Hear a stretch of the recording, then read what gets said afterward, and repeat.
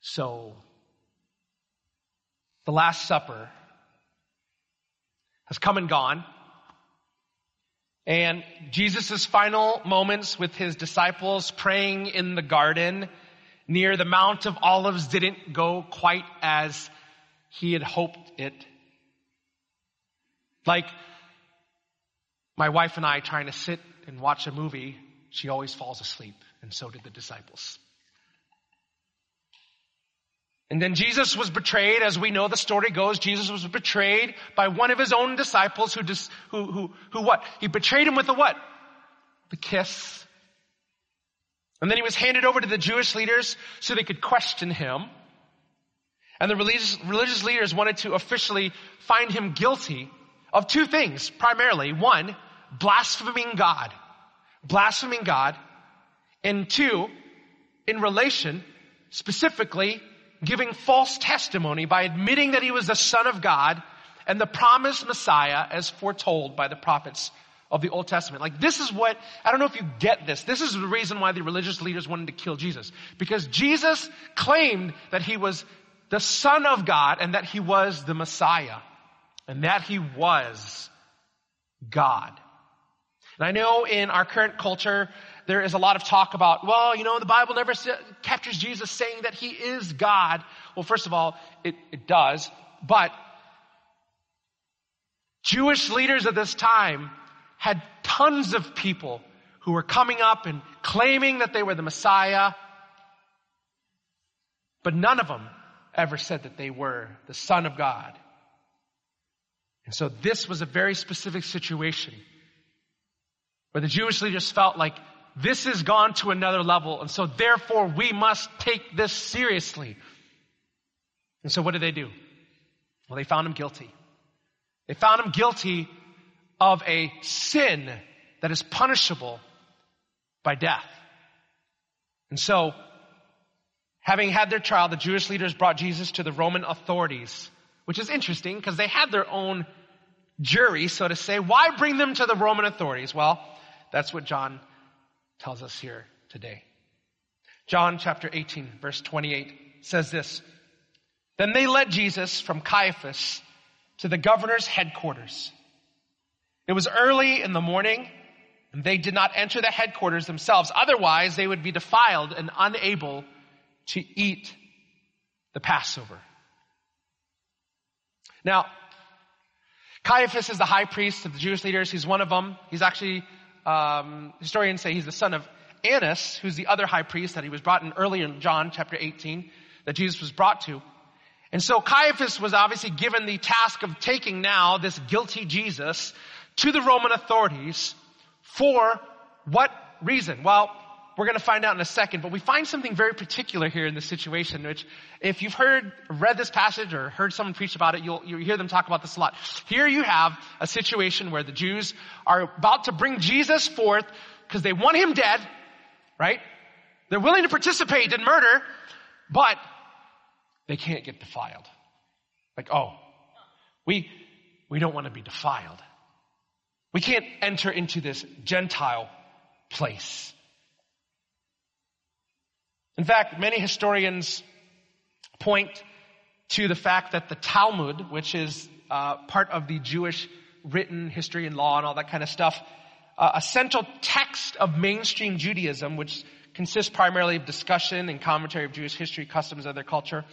This actually alludes to this fact that the reason why a Jew would not want to enter into a Gentile house, especially a Roman house, was that it was very common that the Romans aborted their babies. It was very, very common, right? They had a very, what's the word? Is it eugenics? Or I forgot, but like they had this view, like, we only wanted the best to survive. And so if a baby, they didn't think, if they didn't want a baby, they would kill it to make sure that they get the one they wanted.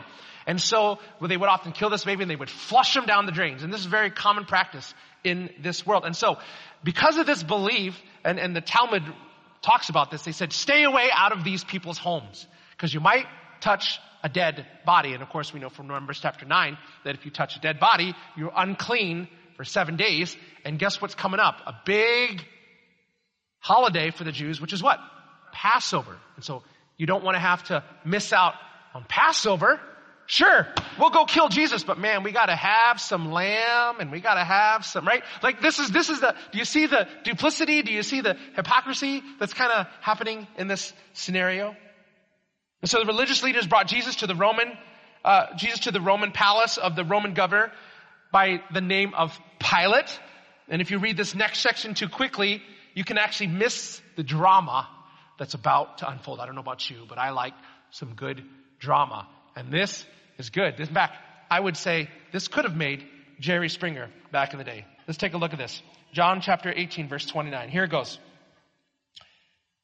So Pilate came out to them and said, what charge do you bring against this man? And they answered him, if this man weren't a criminal, we wouldn't have handed him over to you. Duh. This is the equivalent of a very common conversation that happens in my house where, like Leona asks me to do something, like take out the trash. And, oftentimes, she'll say, honey, can you take out the trash? And maybe I'm in a mood. And I say something like, well, do you want me to do this now? Or do you want me to do it later? To which she replies, well, if I wanted you to do it later, I would have asked you later. So get your butt up and do it now, right? This is kind of the scenario that's going on. Like, if he wasn't a criminal, we would have brought him to you. Like, what do you think we are? Chopped liver, stupid? And so how does Pilate respond to this kind of pettiness? Because it is pettiness. It is pettiness. Verse 31, he goes, fine. You take him. You judge him for yourself according to your laws. In other words, well, if it's so important for you to have the trash taken out now, why don't you just do it yourself? Mm-hmm. And how does that go for any husband who says that to their wife? Not very well. In fact, I've never said it because I'm still alive. I'd be dead. And then verse 31, it's not legal for us to put anyone to death, the Jews declared. And since I'm already committed to this illustration, and I'll probably hear about it later, this reply of the Jews would be equivalent to Leona saying, well, fine, I'll take out the trash, but you can finish cooking the dinner, right? And all joking aside, the Jews could not lawfully, what's going on here is that the Jews could not lawfully, under Roman law, execute someone under Roman jurisdiction. In fact, I was doing some study about this, and this is really, really interesting. And I couldn't find the exact, I was just doing some studying and hearing some commentators, but I couldn't find the original text. But according to some scholars, the Romans actually passed a law that the Jews, well, and really anyone within Roman jurisdiction couldn't execute the death penalty because it was something out of noble. They wanted to have like fair trial. They wanted to do that, but they couldn't do it on their own. And according to Jewish tradition, like the ability to execute this command of God to, stone the evil one, or like felt like God had left for them. And it was an amazing thing that this would happen. They said it happened about 40 years before the destruction of the temple, which destruction of the temple happened around 70 AD, and so that was around 30 AD. And so when this happened, again, I don't know, I haven't verified all this, but I just think it's interesting for the story. I don't know if this interests you, but it's interesting that the Jews at this time felt like God had left them because the Romans had taken away this right to execute people. Now, of course, you're like, what about Stephen? Well, it seems like history tells us that spontaneous killings by the Jews were often just kind of swept under the rug. Like, okay, well, we'll just ignore this one. But because Jesus was such a big deal, they really want to get this through. But anyways, what I was saying was, it's interesting that the Jews felt like God had left them when in fact God was now among them. Anyway, it's just really, really interesting when you take a look at this stuff. And so the Jews couldn't kill Jesus legally And they also remember the whole thing about the dead body, don't want to be guilty of that kind of stuff. And so let's let the Romans do our dirty work for us.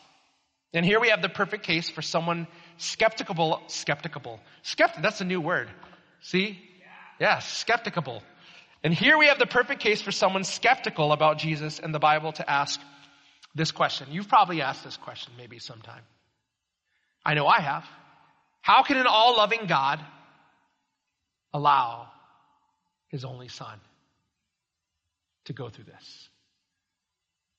How can an all-loving God allow this to happen? And this is a totally valid question that can go unanswered if you only hear about the story of the gospel in sound bites, right? If you only hear about the story in sound bites, but listen, when you read the scriptures, book by book, line by line, word by word, you will find that amid a storyline that appears to incite God as being unloving, uncaring, impotent, God is actually proven to be full of love, filled with care, and overflowing with the kind of power that can raise Jesus from the dead.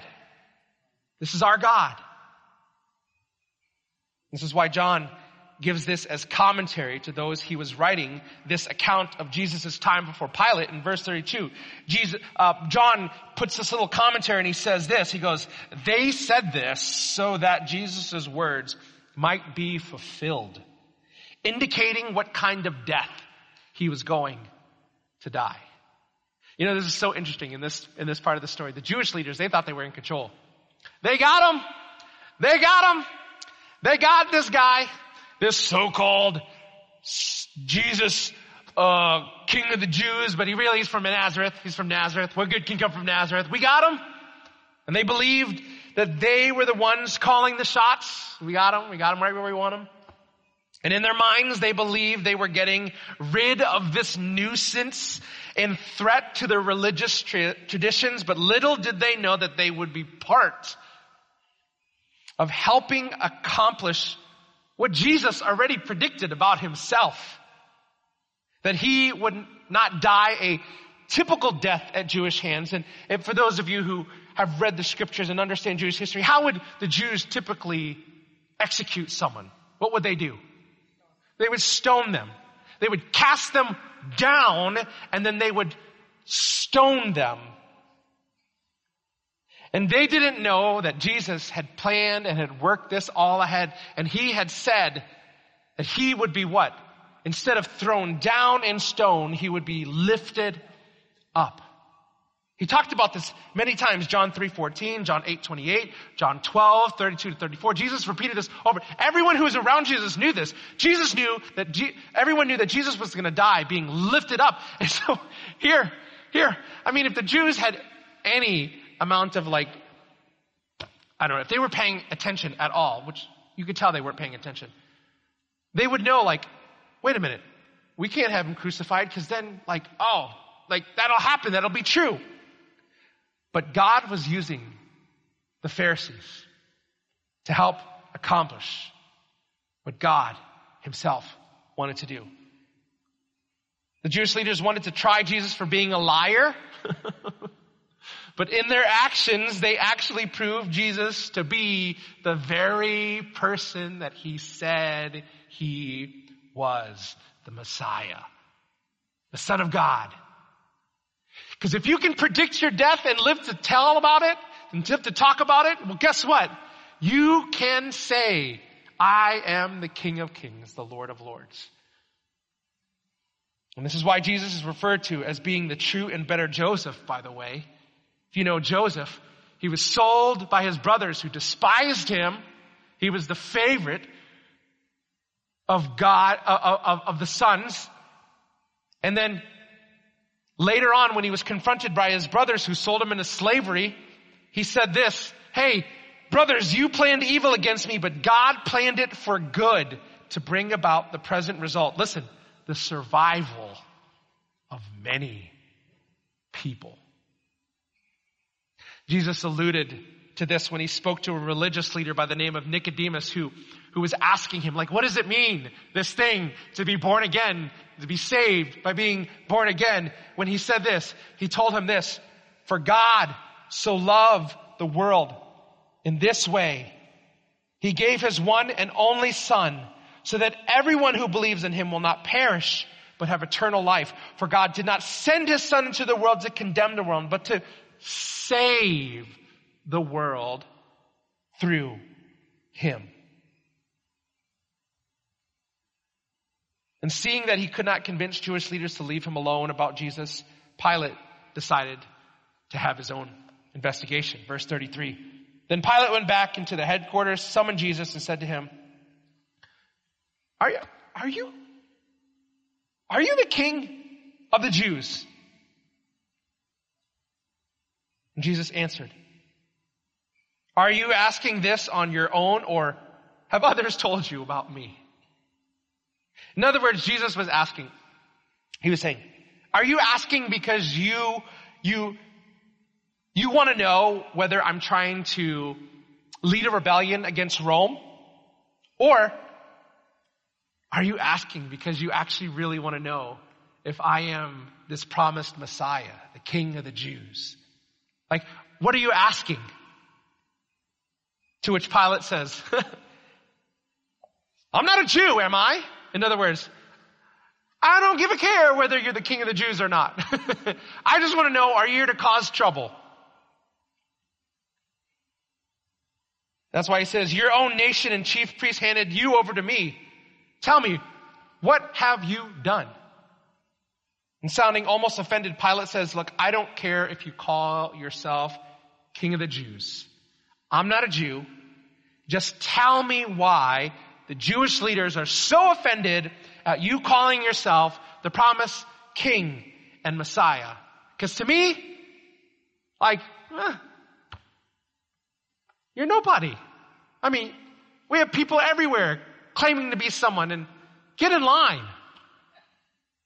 Why are the Jewish leaders so intent on seeing that you are killed? That I kill you? Like, why? And in this one verse, Jesus powerfully communicates next two things that every follower of Jesus needs to remind themselves of. Here's what Jesus says in verse 36. If there's a verse that you need to, if you want a memory verse, this is it. Jesus says, my kingdom is not of this world. If my kingdom were of this world, my servants would fight so that I wouldn't be handed over to the Jews. But as it is, my kingdom is not from here. Two things that you need to know that I think is super powerful about what Jesus communicates here. The first thing is this, that Jesus' kingdom is not limited by this world. The kingdom of God is not limited to this world. The kingdom of God will include the happenings in this world, and ultimately when the new kingdom is established here. But it's not just all about what's happening in this world. And this is important to remember because so much of what concerns us happens in the realities of what? This world. This world. And as I said last week, it's so easy for us to become overwhelmed with the concerns of this world, right? But as much as we are concerned about the things of this world, followers of Jesus should be more concerned about seeking first the kingdom of God. In his book, God in Government, very interesting book, by the way, if you ever want to read, an author by the name of Chuck Colson writes this. He says, when Christ commanded his followers to seek first the kingdom of God, he was exhorting them to seek to be ruled by God and gratefully acknowledge his power and authority over them.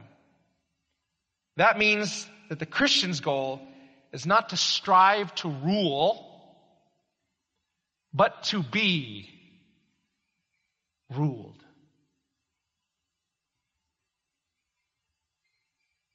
And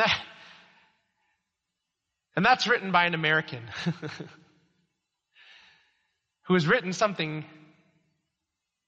really very un-American.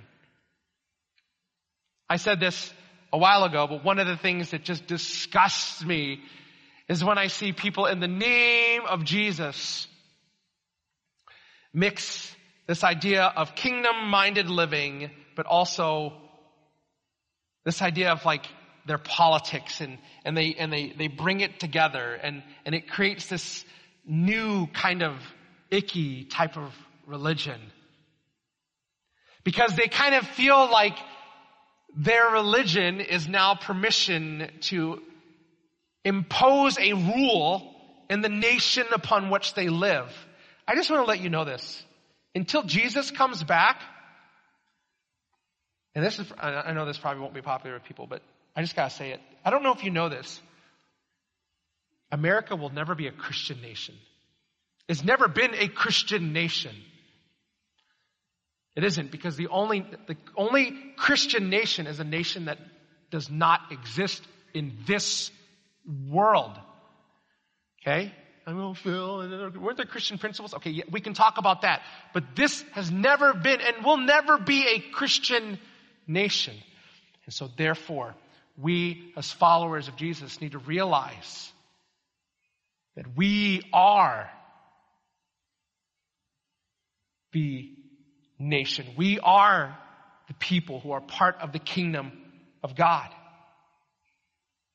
And our goal is not to rule with our desires, but instead, first and foremost, be ruled by God. I wonder what the conversation about the church and its involvement with politics would look like if they were known more for how much they wanted to be ruled by God. That every aspect, that their marriages would want to be ruled by God. That the way they interacted with other people would be ruled by God. That the way that they loved their neighbor would be ruled by God. That the way that they treated those who were the forgotten and disrespected and the least of these. I wonder what the world would think about Christians if they were ruled by God in the way that they loved those who didn't look like them, talk like them, vote like them, think like them. I wonder what. Maybe they would go, man, these people really look a lot like Jesus. I wonder. And so, first, Jesus' kingdom is not limited by this world. And second, servants of King Jesus fight for heavenly causes. Now, when Jesus said, if my kingdom were of this world, my servants would fight so that I wouldn't be handed over to Jesus, Jesus clearly distinguishes how the servants of his kingdom, and I'll put it in quotes, fight. Okay? And in many ways, I believe he was drawing a contrast to the way that the Jewish leaders were fighting.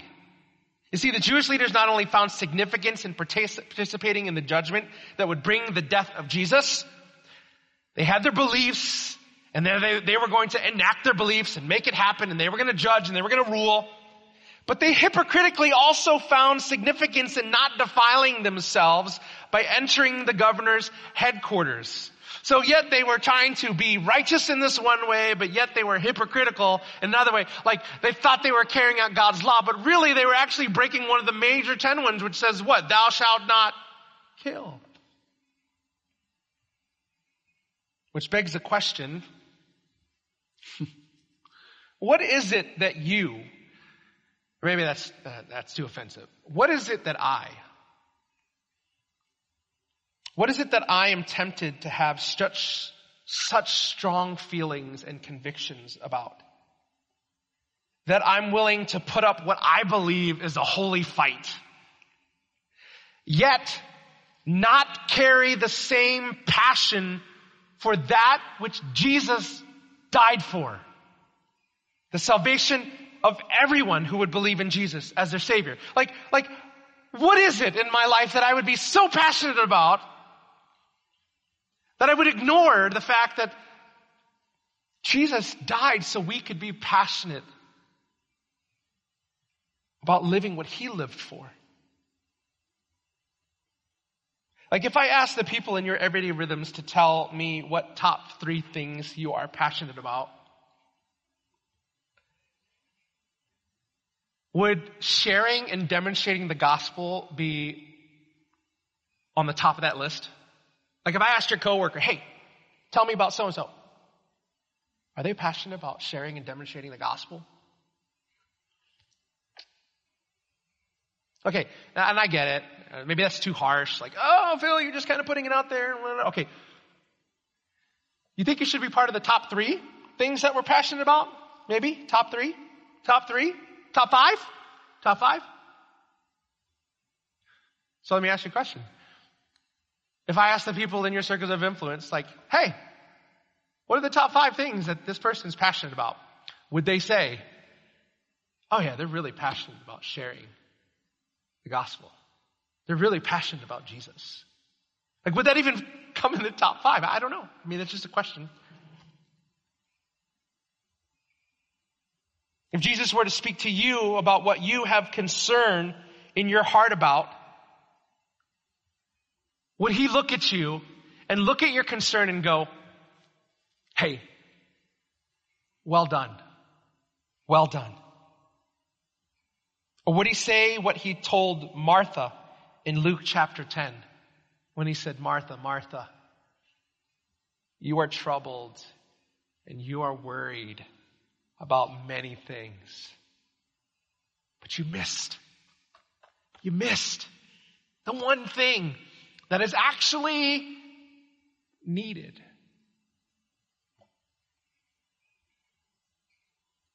Okay, I'll let you off the hook. That was a little heavy preaching. Verse 37. You're a king then? Pilate asked. Well, you say I'm a king. Jesus replied. And then he says something very interesting here. He goes, I was born for this. And I have come into the world for this. I don't have time to go into this. But he says, I was born for this. Like this, I am human. And I came to the world to this. But I'm also fully God. I existed before. I am. And why? To testify to the truth. Everyone is of the truth who listens to my voice. To which Pilate says, well, what is truth? And after he said this, he went out to the Jews again and told them, I find no grounds for charging him. And like Pilate, the world wants to know who Jesus is, not so they can serve him, but to find out whether or not he's a threat to the realities of their everyday lives. Pilate didn't really care to know if Jesus was the Messiah who could save people from their sins. He just wanted to know, like, hey, are you going to cause trouble for me? Are you going to make my life difficult? Are you going to make things uncomfortable for me? Because if you are, I got to do something. But, of course, once they find out that he is not threatful, that he's not threatening,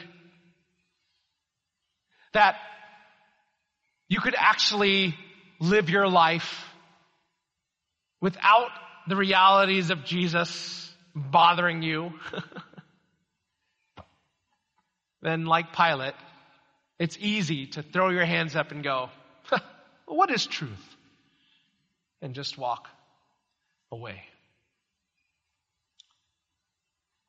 And I hope that we as followers of Jesus would embrace this truth, that Jesus Christ is the way, the truth, and the life, and that no one comes to the Father except through him.